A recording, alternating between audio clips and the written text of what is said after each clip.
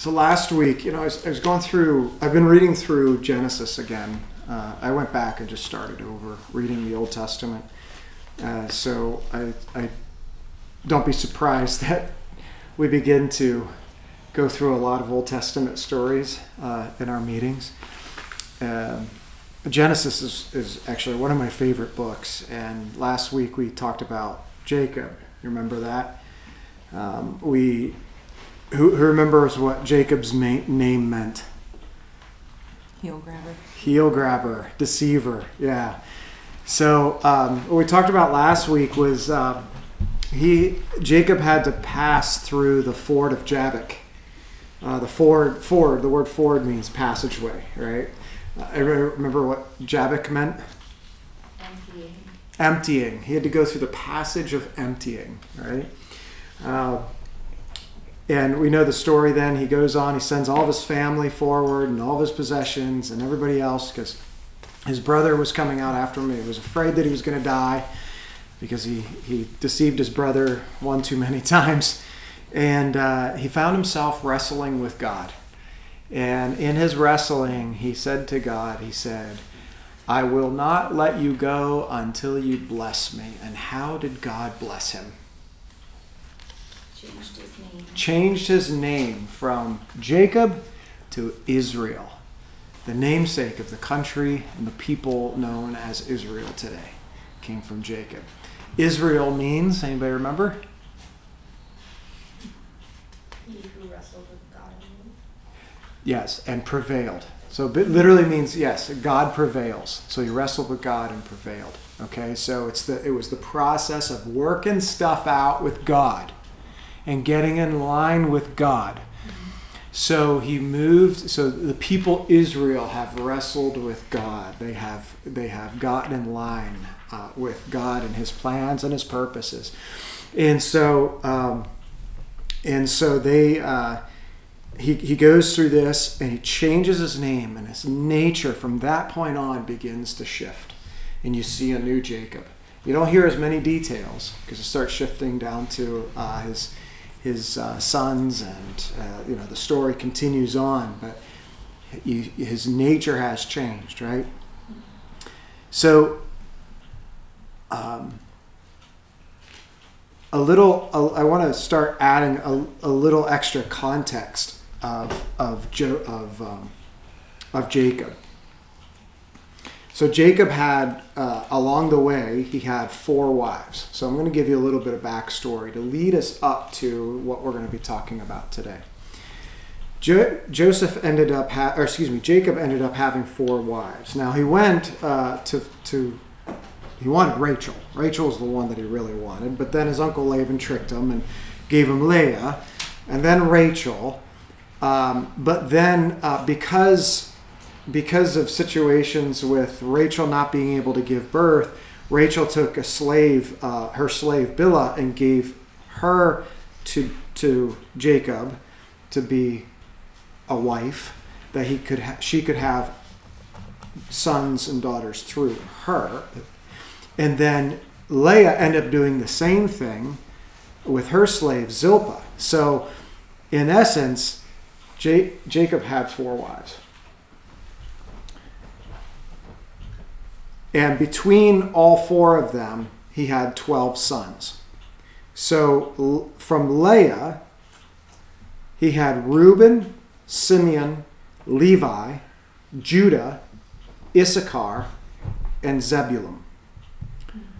Rachel's sons were Joseph and Benjamin. Rachel's slave Bilhah was Dan and Naphtali. And Leah's slave Zilpah was Gad and Asher. So totaling 12 sons. All right? Out of these sons would come the 12 tribes of Israel. All right? So it's important context if you're studying the Old Testament to know, when it talks about these different tribes, where they came from. So out of them would be the 12 tribes of Israel. For the Bible scholars in the room, though, however, you may notice that Levi and Joseph are not listed among the 12 tribes of Israel.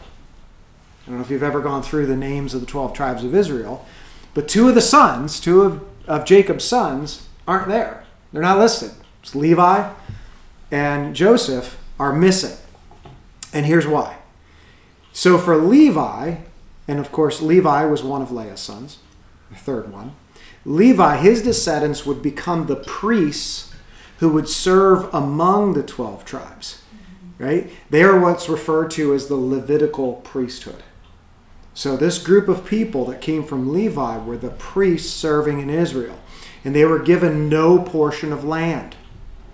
That's why the priests, the Levites that would serve in the temple, when the offerings would come, the leftover portions of the meat they kept, because they didn't have a lot meant to themselves. So the 12 tribes supported them through their offerings. The book of Leviticus, if you know, Genesis, Exodus, Leviticus, the third book of the Bible, right, was named because it describes the Levitical law and the priests that the priests would enforce and carry out among the people. All right, so that's about Levi. That's what they all became. And then as for Joseph, Joseph is not listed. Now we know that Joseph, and we're going to review this today, Joseph ended up being the second highest ruler in Egypt. He was he was the next in line only to Pharaoh. Pharaoh was the only one that outranked him. And we're going to talk about that. He was in there, and he ended up saving, because there was a massive famine, he ended up saving his father and his brothers. And of course, you might be familiar with that story. And they stayed there. Eventually, all of the tribes grew to a massive amount of people, but then they became enslaved by the Egyptians, and they were 400 years in slavery. And then we catch up to the point where God called Moses to go in, set my people free, the plagues, the Passover, all that stuff. They come out, they cross the Red Sea, right? They wander in the desert for 40, and the rest of the story continues, right? Well, Joseph is not named among the 12 tribes of Israel, but his two sons are. So he had two sons, Manasseh and Ephraim. And those two sons would establish these two tribes. Manasseh became so large, in fact, that they had to actually split their land into two areas. So they were referred to as the two half-tribes of Manasseh. So if you look at the land areas that were given, there's actually 13 land areas, because Manasseh was so big, they split it in two different regions. But it was one singular tribe. And so Ephraim and Manasseh were founders of or two heads of the 12 tribes of Israel, but they're actually the sons of Joseph, who was the deliverer to them all. Okay? So, a little bit of background. It's good to know these things, because as you're reading Scripture and you understand about this and that, right, you can begin to start locking things together and seeing how all things are interconnected. But anyway, Joseph is the topic today. So, Joseph was, I think it's an important or fitting continuation from last week's discussion, because Jacob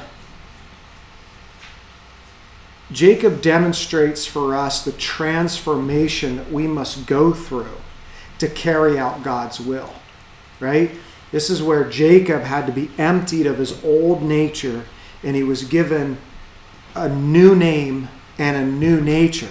So the story of Jacob is a picture of salvation.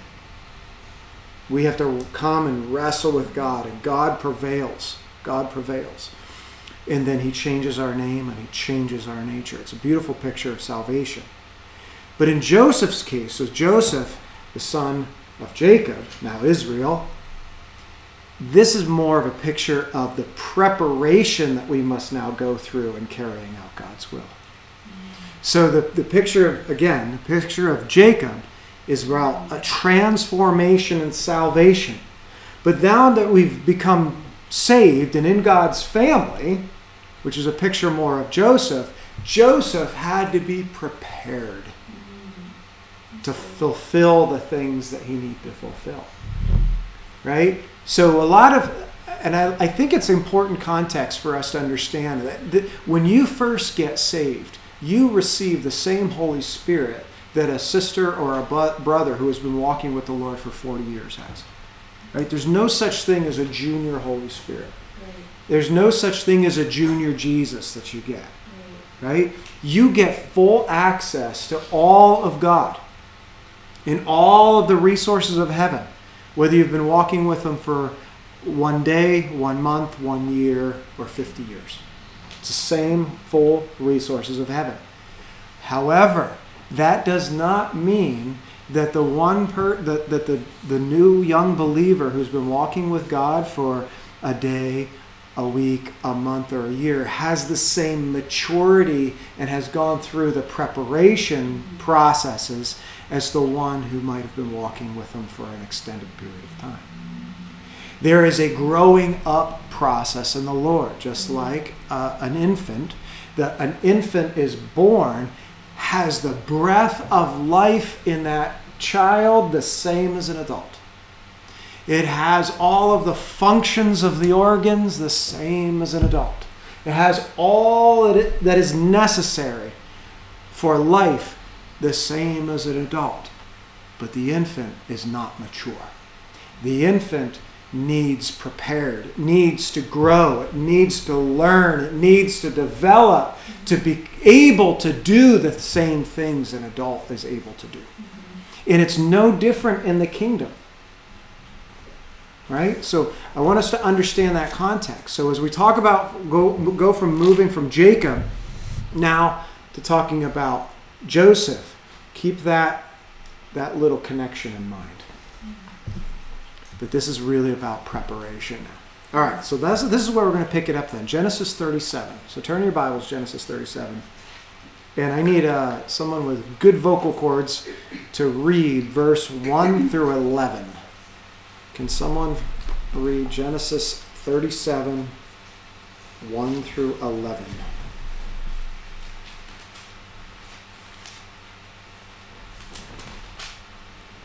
Jacob lived in the land where his father had stayed, the land of Canaan. These are the family records of Jacob.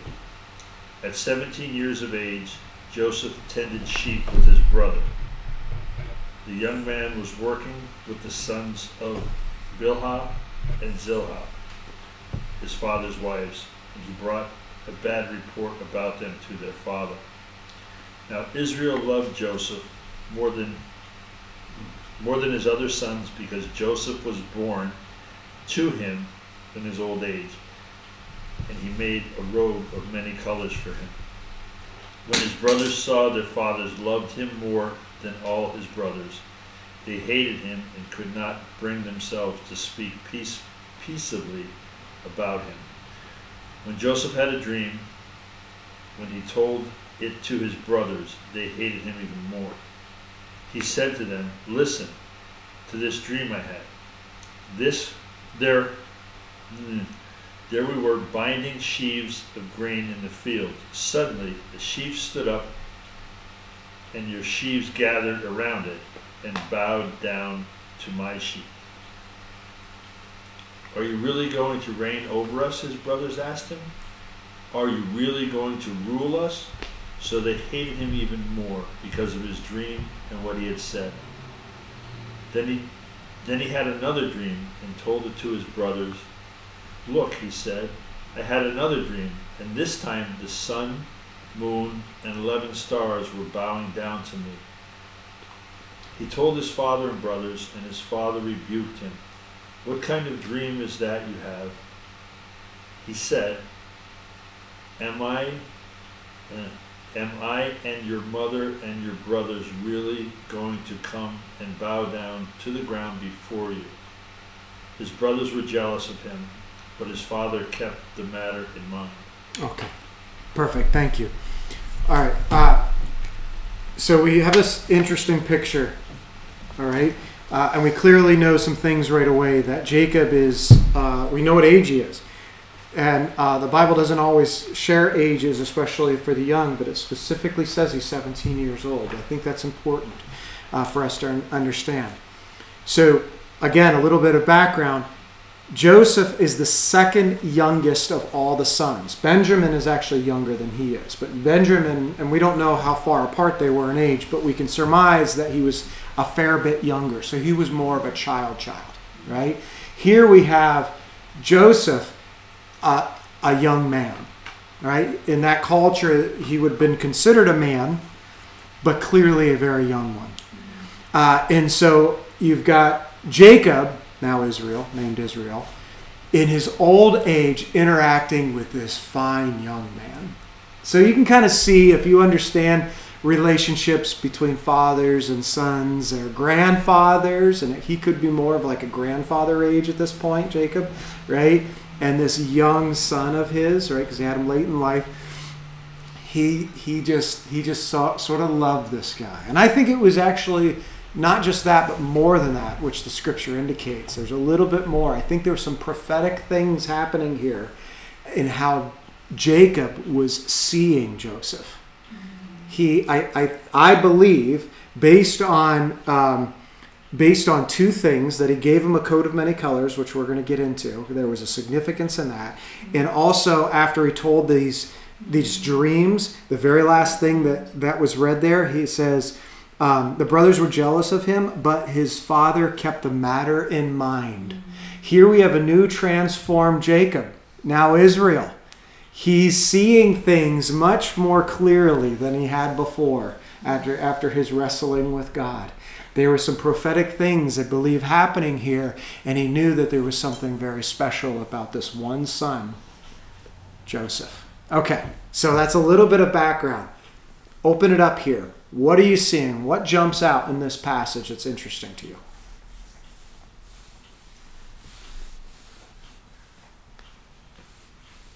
You can tell he's 17 because he has a boldness to get out of rank of his brothers and be bold and say, hey, listen, I had these dreams.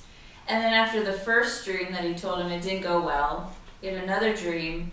He was just as bold after they already responded even more negatively to them. It's a 17-year-old male thing that he's just like, well, guess what, guys? I had another one. And they had the same response. They hated him even more, but he was just bold in it.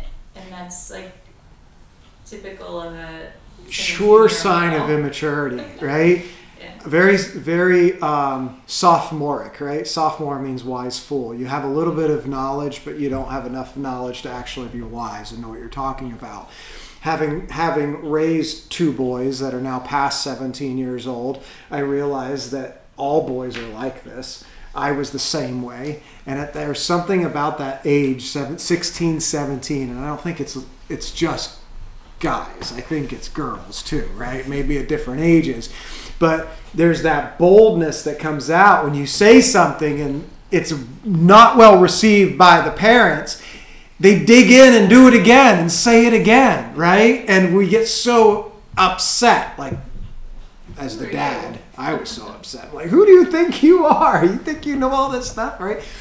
But yeah, clearly there was an immaturity in him. Okay?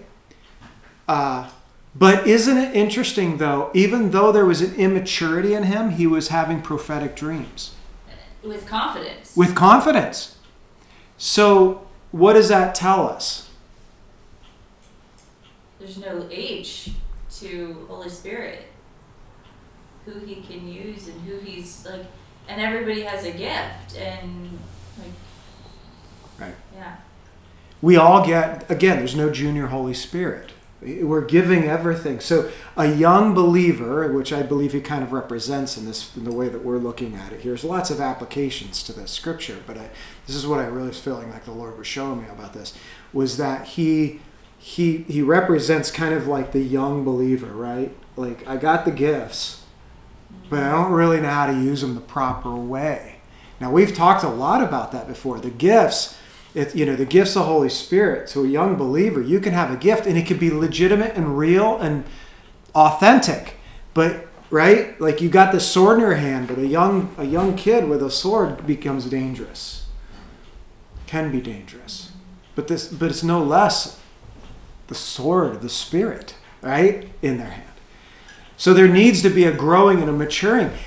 It shows that God moves, and he's moving in this, even in the immaturity. But clearly, now what do we know with the indication? What can we draw from this? From the indication of how the brothers especially responded to him. What can using your gift in an immature way do? Turn others away. Causes other people to stumble. Yes. People can get hurt. See, here's the thing about Joseph in these dreams. He received these dreams, but I don't see anywhere where God said share them with anybody. He had a dream, and I don't see God saying, let everybody know. The Bible doesn't say that. He voluntarily shared this. Now, some dreams, and just an aside, by the way, this is really kind of the first. It's the first time in Scripture where dreams and dream interpretation, because this is a recurring theme with Joseph. He has dreams, and he also has the ability to interpret dreams, right, through the Lord. And that dreams can be very powerful, right? But I think we have to be careful with dreams. And my view on dreams and dream interpretation is always approach it from a very healthy skepticism. Okay? Why? Why do I say that? Because you know how your mind works. You can have something happened, or you thought about somebody in the day briefly, and you had this thought, and then you don't think about it the whole rest of the day, and then you, at night, have a dream about that person. Do you ever notice that? Like your mind subconsciously just continues to roll that around, and you can be thinking things. And come on, look at dreams. Dreams can be really, really weird. A lot of times they're just mind garbage. So don't try to go and make meaning out of all your dreams. All of your dreams do not have meaning. It could just be bad, the pizza that you had the night before. It could be if you have an active mind. You're under a lot of pressure and anxiety. All of those kinds of things can really affect your dream life. Okay? So not every dream has an interpretation. Please, please, please be careful about dreams. But I do believe that when God speaks in your dreams, you have an idea that there's something different about this one. It leaves you with an impression and a sense. But still be skeptical. I've seen many so-called prophetic preachers, ministers, seasoned, have dreams where the world was going to blow up in the next 30 days. And then 30 days later, nothing happened. But boy, they were convinced from this dream that they had.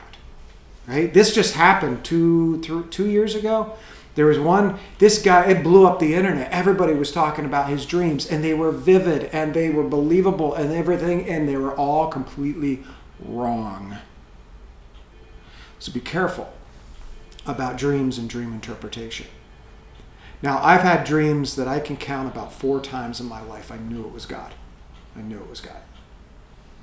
The other ones, there were others where I think it was God, but I'm not 100% sure.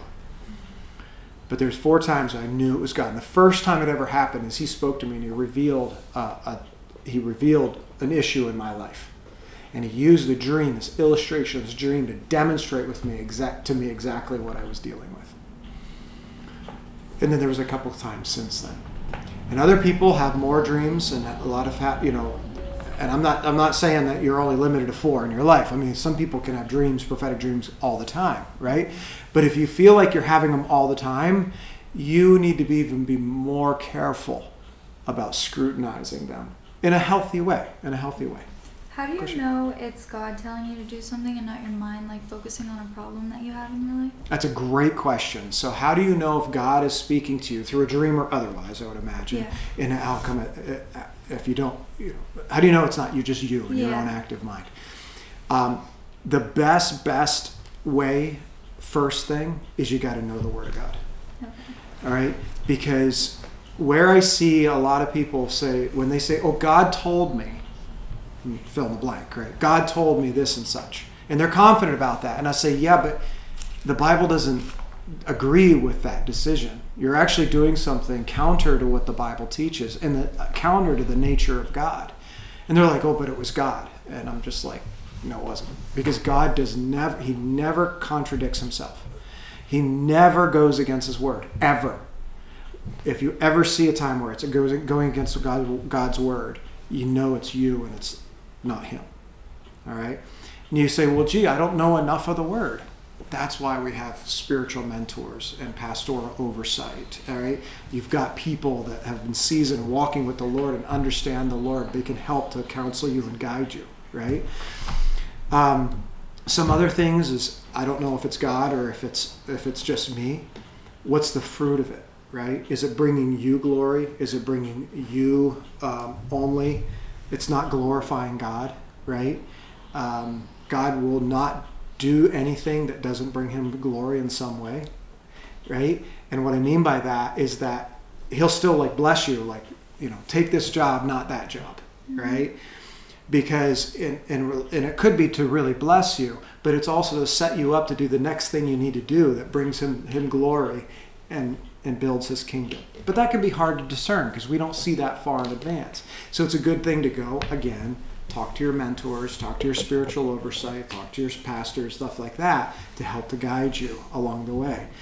And then just stay in the presence of God, stay in church, stay in prayer, stay in the Word, and God will begin to teach you. The Bible calls the Holy Spirit the teacher. So over time, you'll begin to understand what is his voice and what isn't. Right? So there's a couple of things there.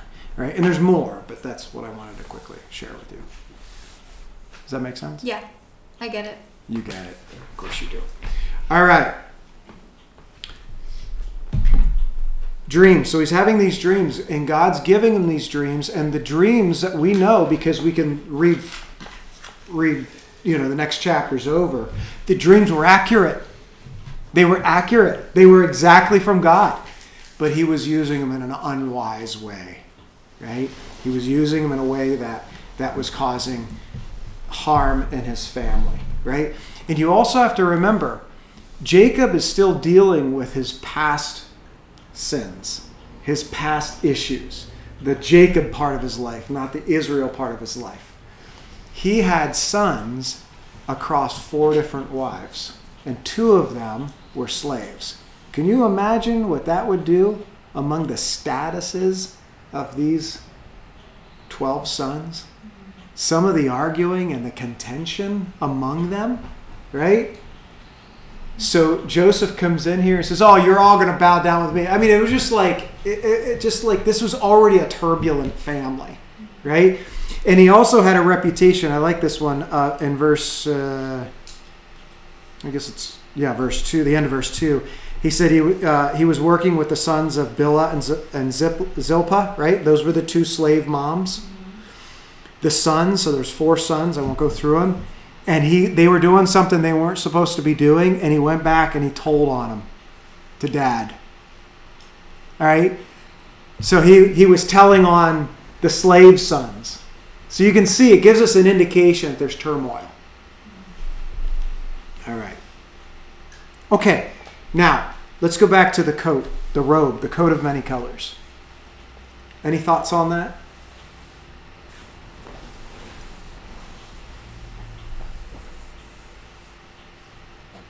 Anything jump out about that? We lightly touched on it. The coat of many colors is interesting because the Hebrew word, it actually means, the Hebrew word for that was interpreted of many colors actually means long-sleeved. So what we know about this is that the coat of many colors was a garment, a tunic, right? A robe of some sort that would come down to the wrists. It was a long sleeve. And it would come down to, that's what is indicated by the Hebrew word, and it would come down to the ankles, low to the ground. Now, normal tunics, particularly among laborers, and these guys were laborers, they were tending flocks, okay? they would have short sleeve tunics. And they would have tunics that would only maybe go down to the knees or just a little bit lower. It wouldn't go all the way to the ground. You would never want that. Through the mud, you're getting it caught, you're picking up goats and pulling them, right? You would get all that would get messy. Long sleeve tunics were only for people with authority. Now, where'd the coat of many colors come from? Technicolor dream coat, right? All right. Well, typically these long tunics that had authority, that represented authority, someone that didn't work with their hands for a living, per se, they would probably have scarlet and gold and silver colors woven into them, right? Because they're very fine pieces of garment. So it wouldn't be just a plain, you get that kind of burlap sort of visual of a tunic, but that's not necessarily the case, right? They could be very, very ornate. So when it says the coat of, or the tunic of many colors, we're actually talking about something symbolic of royalty, something symbolic of one with authority. Now, what does that say about Jacob in giving it to him?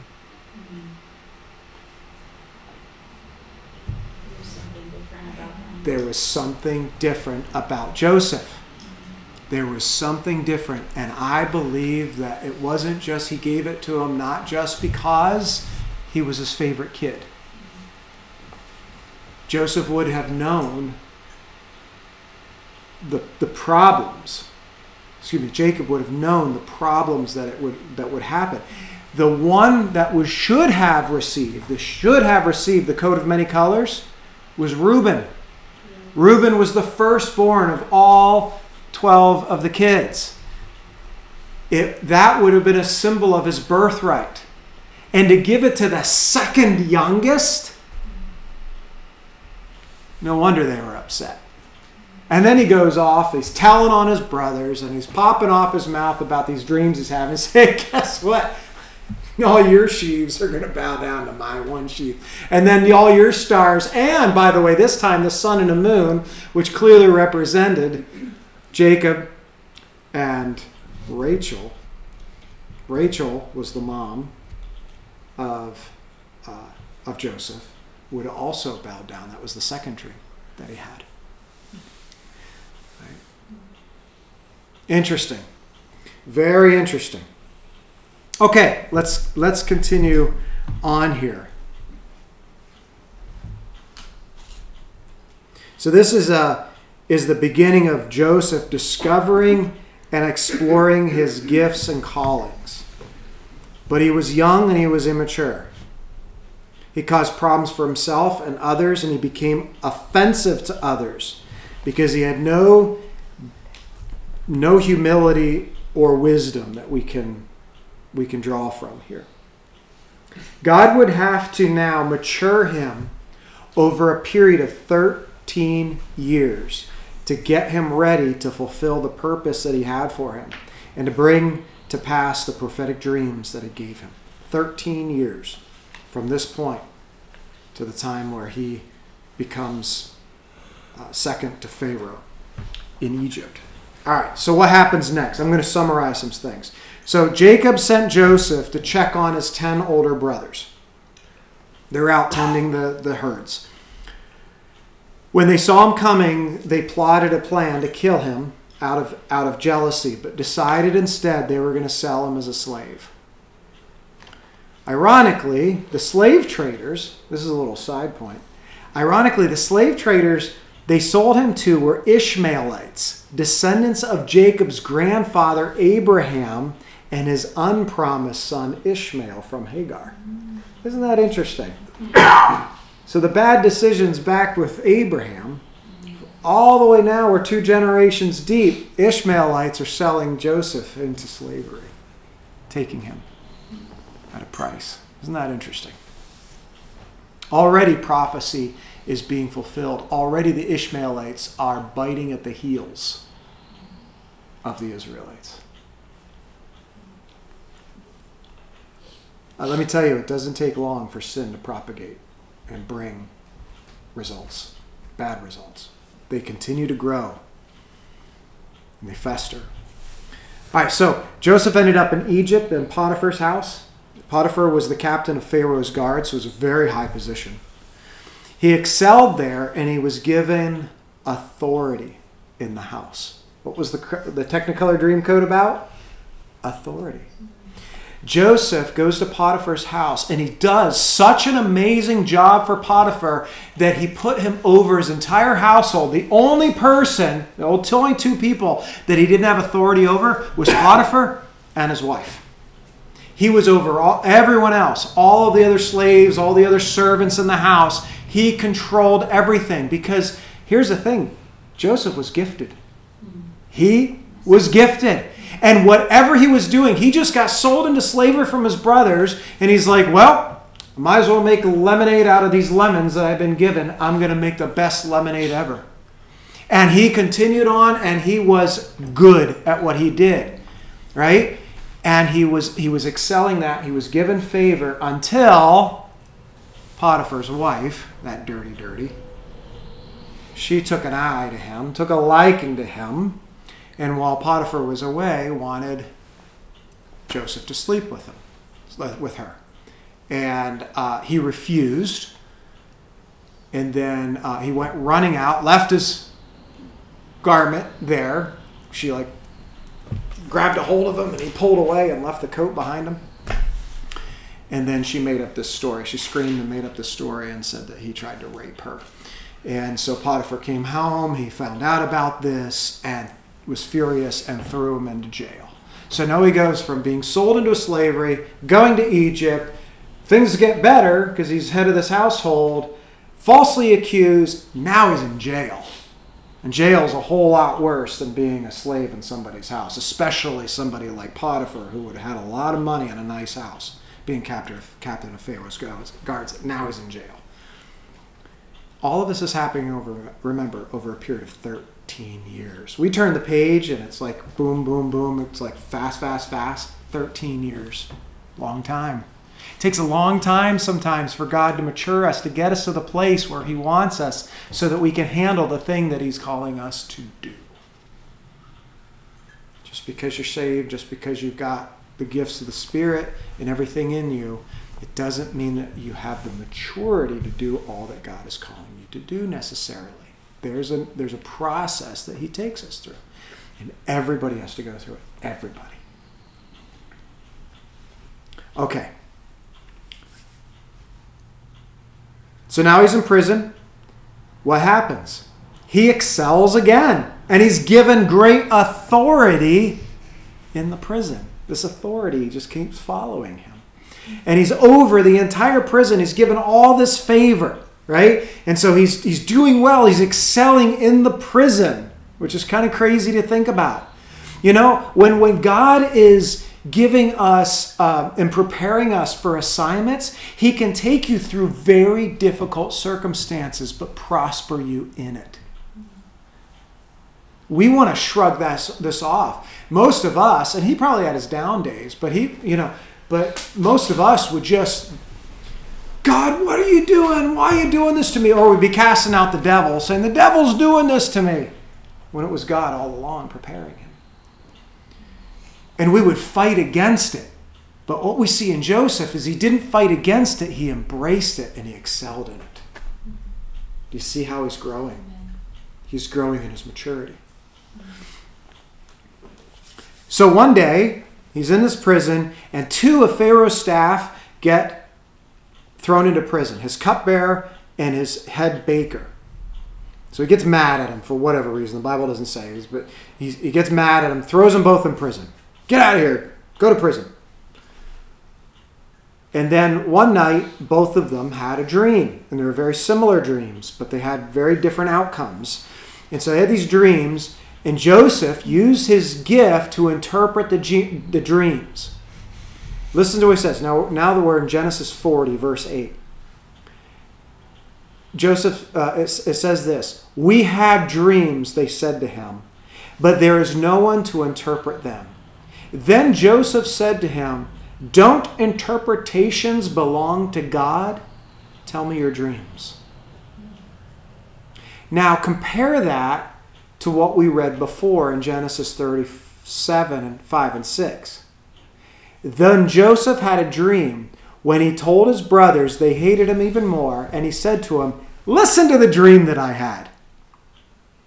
Do you see the difference? The first one was like, "Hey, I had this dream. I had this dream." This time, when dreams are involved, he says, "Don't interpretations belong to God?" So immediately he doesn't put himself forward. He's putting God forward. And then he says, "Tell me your dreams." Do you see the progress? You see how and there's one other stop along the way we're going to make that has to do with the same thing. And you're going to see even further. You see a maturing process, even how he talks about dreams. Okay. So there's a maturity difference beginning to happen here. So in 3 days' time, the dreams come true. The cupbearer was restored to his position and the baker was hanged. Exactly how Joseph interpreted the dreams. So cupbearer restored, he was good. The head baker, whatever he did was bad, evident, and Pharaoh had him put to death. Now, fast forward again. Eventually, Pharaoh has 2 dreams. He has 2 dreams. And he took his dreams and he went to all of his wise men and his magicians, and they could not interpret the dream. And that's what we're going to pick up next. So turn to Genesis 41:8. Genesis 41:8. Can I get somebody to read Genesis 41:8 through 16?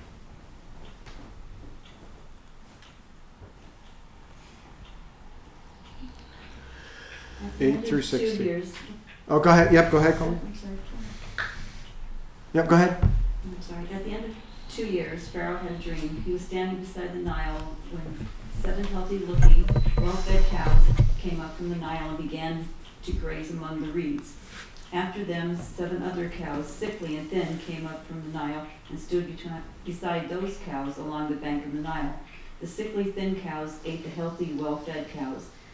Then Pharaoh woke up and he fell asleep and dreamed a second time. 7 heads of grain, plump and good, came up on one stalk. After them, 7 heads of grain, thin and scorched by the east wind, sprouted up.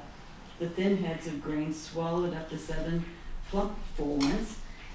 Then Pharaoh woke up, and it was only a dream. When morning came, he was troubled. So he summoned all the magicians of Egypt and all his wise men. Pharaoh told them his dreams, but no one could interpret them for him. Then the chief cupbearer said to Pharaoh, "Today I remember my faults." Pharaoh was angry with his servants, and he put me and the chief baker in custody of the captain of the guards. He and I dreamed on the same night. Each dream had its own meaning. Now a young Hebrew slave of the cupbearer, of the captain of the guards, was with us there.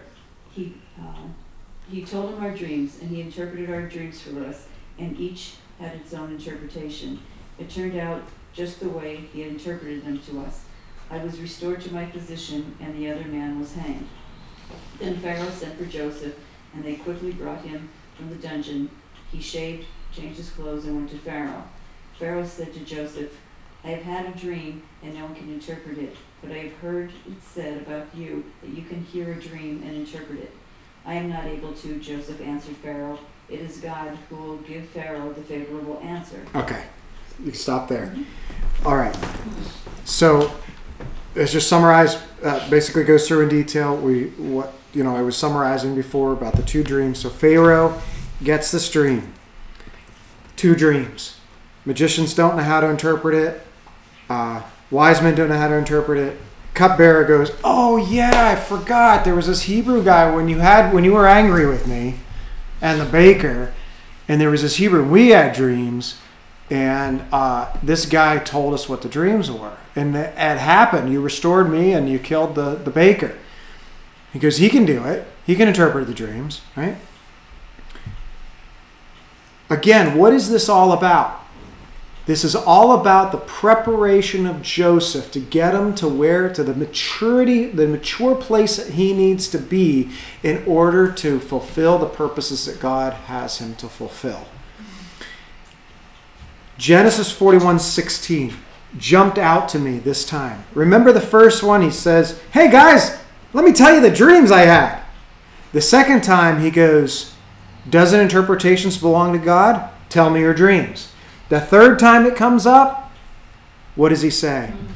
"I am not able."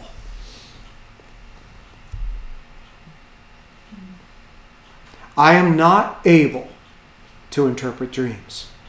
It is God who will give Pharaoh a favorable answer. Do you see the progress?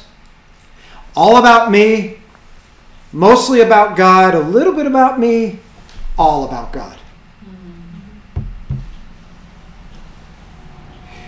Let me tell you, maturity in the faith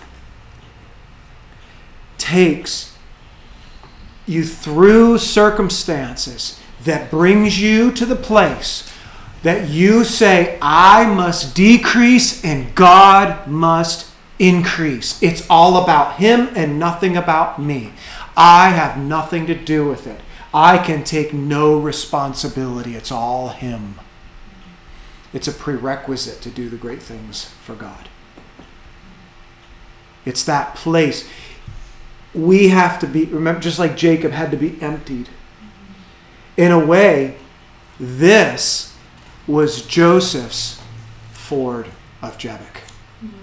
He needed to be emptied of himself so that God could take the proper place. See, the process of salvation, we get saved, right? When Jesus gloriously comes into our lives, forgives us of our sin, we repent, and the Spirit of God comes in, we get saved, our spirit is saved, but our mind, will, and emotions is still a problem. And they are continuously saved. They're continuously being conformed to the likeness of God. They're continuously being laid down, right? They're continuously, it's the process of sanctification. That is a lifetime process to be emptied of ourselves, of who we are, mind, will, and emotions, and submitting those things to God. This is the process that we have to go through. We are working out our salvation with fear and trembling. Working it out. And this is the process. There is no like, "Hey, I've been walking with God for a long time. I've arrived. You all need to listen to me now." If anybody comes with that, and I've seen a lot of Christians tell me how mature they are, and it immediately showed me that they were children in the faith. They might know a lot of Bible. They might have had a lot of experiences, but their maturity was very, very small. You don't have to tell anybody how mature you are in the Lord. They'll know without you having to tell them. Mature people in the Lord, everybody else around them knows that they're mature. You never have to tell. In fact, the maturest of the people walking with the most authority, often look the meekest and the humblest and the least presumptuous. And they tend to be the ones that are the giants in the faith. And this is exactly how Joseph was. He says, "I can't do it. I am not able to. But God will. God will give you the answer, Pharaoh." Now, see, this interesting thing about it is he still had to hear the dream and give the interpretation. And that's exactly what happened. He was given the dream. He told him the dream. The same thing. What was the difference? The difference here is his approach to this. He says, "It's all God and it is none of me." He wanted Pharaoh to know exactly who this was coming from. And it wasn't Joseph. It was God himself. It was God himself. This was the process. Now Joseph would be ready. Because you know the rest of the story. The rest of the story is he received. So he interpreted the dreams as you're going to have 7 years of plenty. And then following, there's going to be 7 years of famine in the land. And the 7 years of famine are going to be so bad, you will have forgotten about. It'll just absolutely mean that the 7 years of plenty meant nothing. Because they're going to be so bad. And so then, God so much prepared Joseph that he tells Pharaoh what you need to do. Not only did he have the interpretation of the dream, he now had the wisdom of knowing what to do about it. So he didn't just talk a good game. He could deliver on the word. And he says, this is what you must do, Pharaoh. Appoint somebody, not appoint me. He said, appoint somebody over the land that gathers in these 7 years, fills the storehouses. And he gave him the mathematics of how he needs to do it. And he said, this is the process that you need to take it through. And then those 7 years and everything that you take through will sustain you through the 7 years of famine that are going to come. And Pharaoh says to him, where else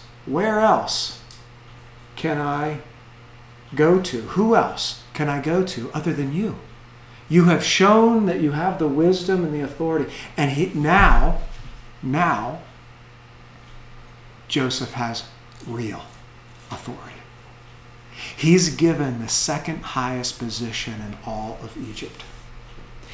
The only person that didn't have to bow down to him was Pharaoh himself. Everybody else put a ring on his finger, all this stuff. He had real authority. But God gave him the real authority only after he was able to handle it. That is not something that a 17-year-old Joseph would have been able to handle. He would not have been ready to carry that kind of load. He would have had to go through 13 years, at least 13 years, of preparation to where he could handle the authority that God was going to place in him. Isn't that incredible? We need to think about that. We need to think about that in our lives. If we are ones that want to walk in God's authority, I am telling you, you're going to have to go through your 13 years. Figuratively saying. Right? For some of you, it will take a literal 13 years. Some of you, it will take 3 years. Some of you, it'll take almost an entire lifetime to do those things that God is calling you to. Because they're all different. And they all carry different weight. And they all carry a process that says, there's something in you that has to be removed, and I'm not going to be able to do it overnight. It's going to take a long time to remove it. Or there's something in you that I want to place in you, and I can't just give it to you quickly. It's going to take you a long time for me to place it in you. Right? So these are the things that God is doing. We've got to be patient in the process. We have to be diligent about doing excellent work all along the way. And God will bless us. And He'll use us for His glory. And He'll do all these wonderful things in our lives. And for His glory. So it's not like it's all going to be bad. Right? No, he was receiving blessing as a slave. He was receiving blessing as someone that was imprisoned, that was lied upon and forgotten about. He was still being blessed in those things. We can have blessing even though that we're walking through a season of being imprisoned. We can be blessed in these things.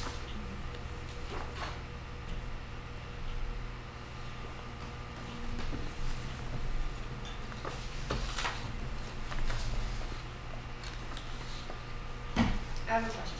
Yes. last week we talked about how this is like a never-ending process. Your Yes. passage through Jericho and the emptying of yourself. Yeah. So then how do you know when your process ends and you're like doing what you have to do if even though you're getting the gifts from God, you still need to empty yourself? Well, as far as the emptying is concerned, that never ends. Okay? So you'll know you've arrived when you're dead. Okay? That's pretty simple. It's true.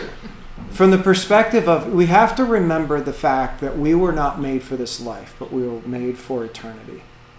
This life is just, we're just simply passing through, right? Well, we'll have the fullness of Christ in us and in our presence at the resurrection when we're in his physical presence, right?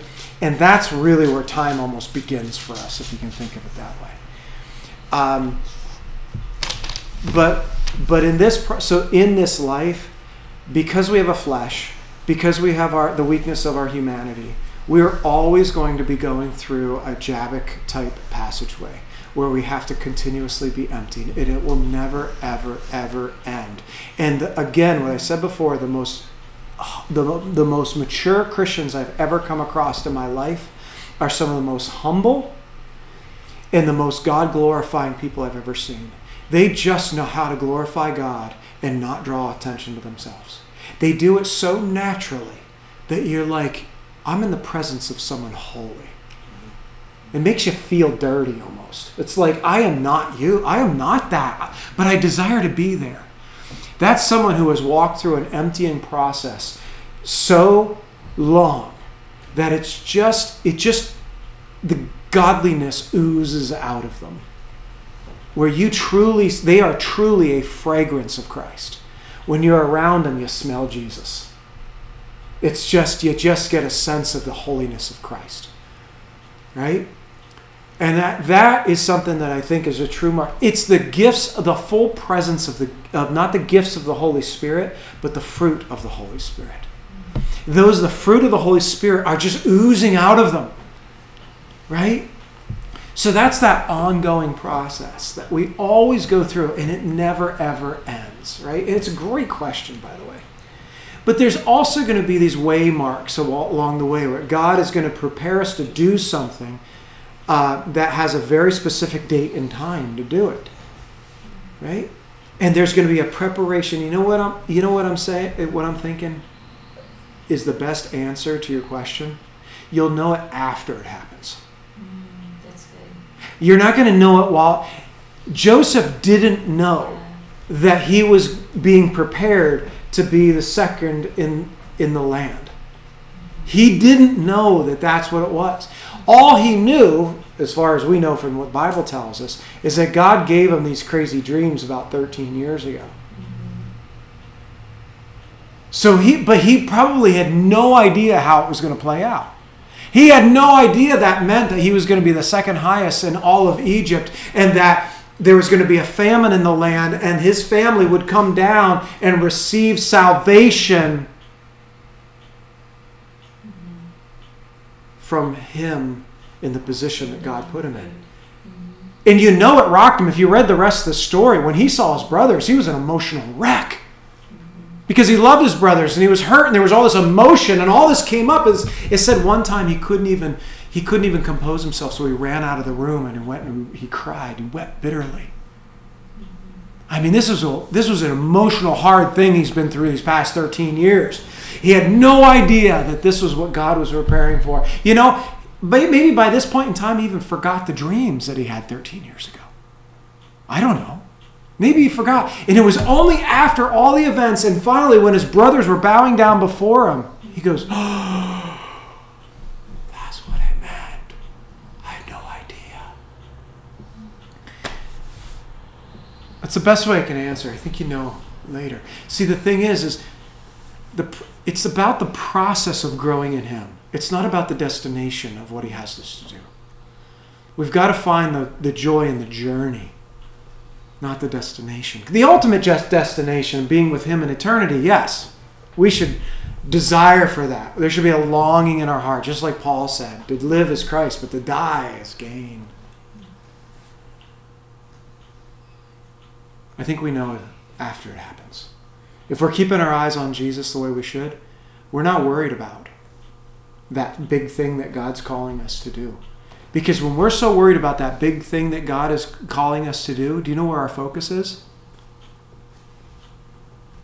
It's on ourselves. I am going to accomplish this for God because God told me I was. Sure sign of immaturity. But when you just abandon yourself and say, I can't do anything but God can, that's my position no matter what happens. I might be sold into another slavery. I might go to another jail. But God is in control. You keep your focus there, you're going to expedite your growing process in Him so much. He's going to get you to that destination faster. But as long as you keep your focus and your attention on you and what you're going to do for God, that maturing process is going to take a lot longer. And you're going to have to go around the mountain a lot more times. If you want to speed up the process, submit. Submit to it. Just submit to Him. Yield to Him like Jacob had to yield when his hip was put out. But yet he still hung on and said, I won't let you go until you bless me.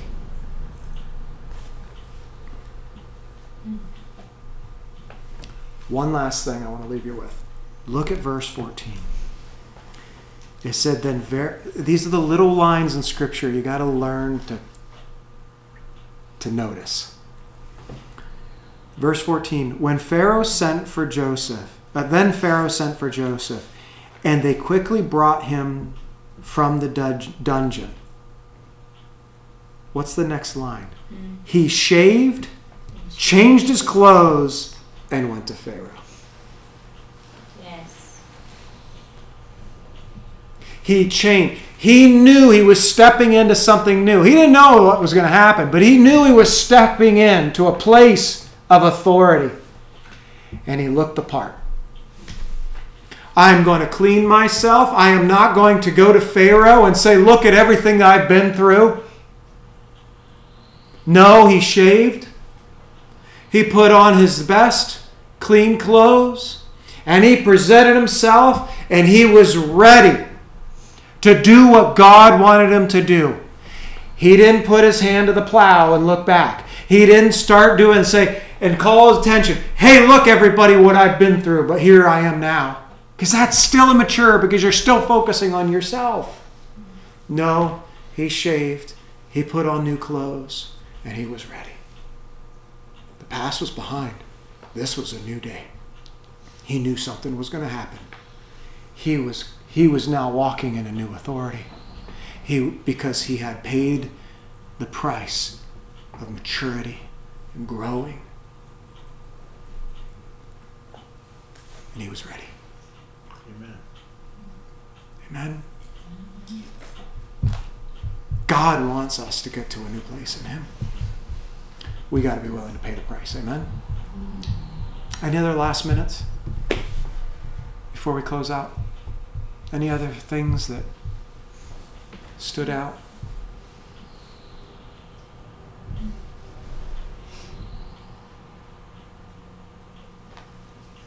Are you challenged? Does it give us perspective? I hope.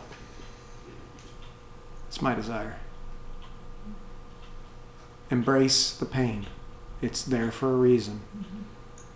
It's not sent to harm us. It's sent to mature us and grow us and get us ready. You know that. You've been through a lot of pain. But when you look back, you see what that has done in you and who it's made you. Yeah. But just remember, He didn't do it just for you. He didn't make you into this today, the way you are today, for you, but for His plans and purposes, for you to accomplish.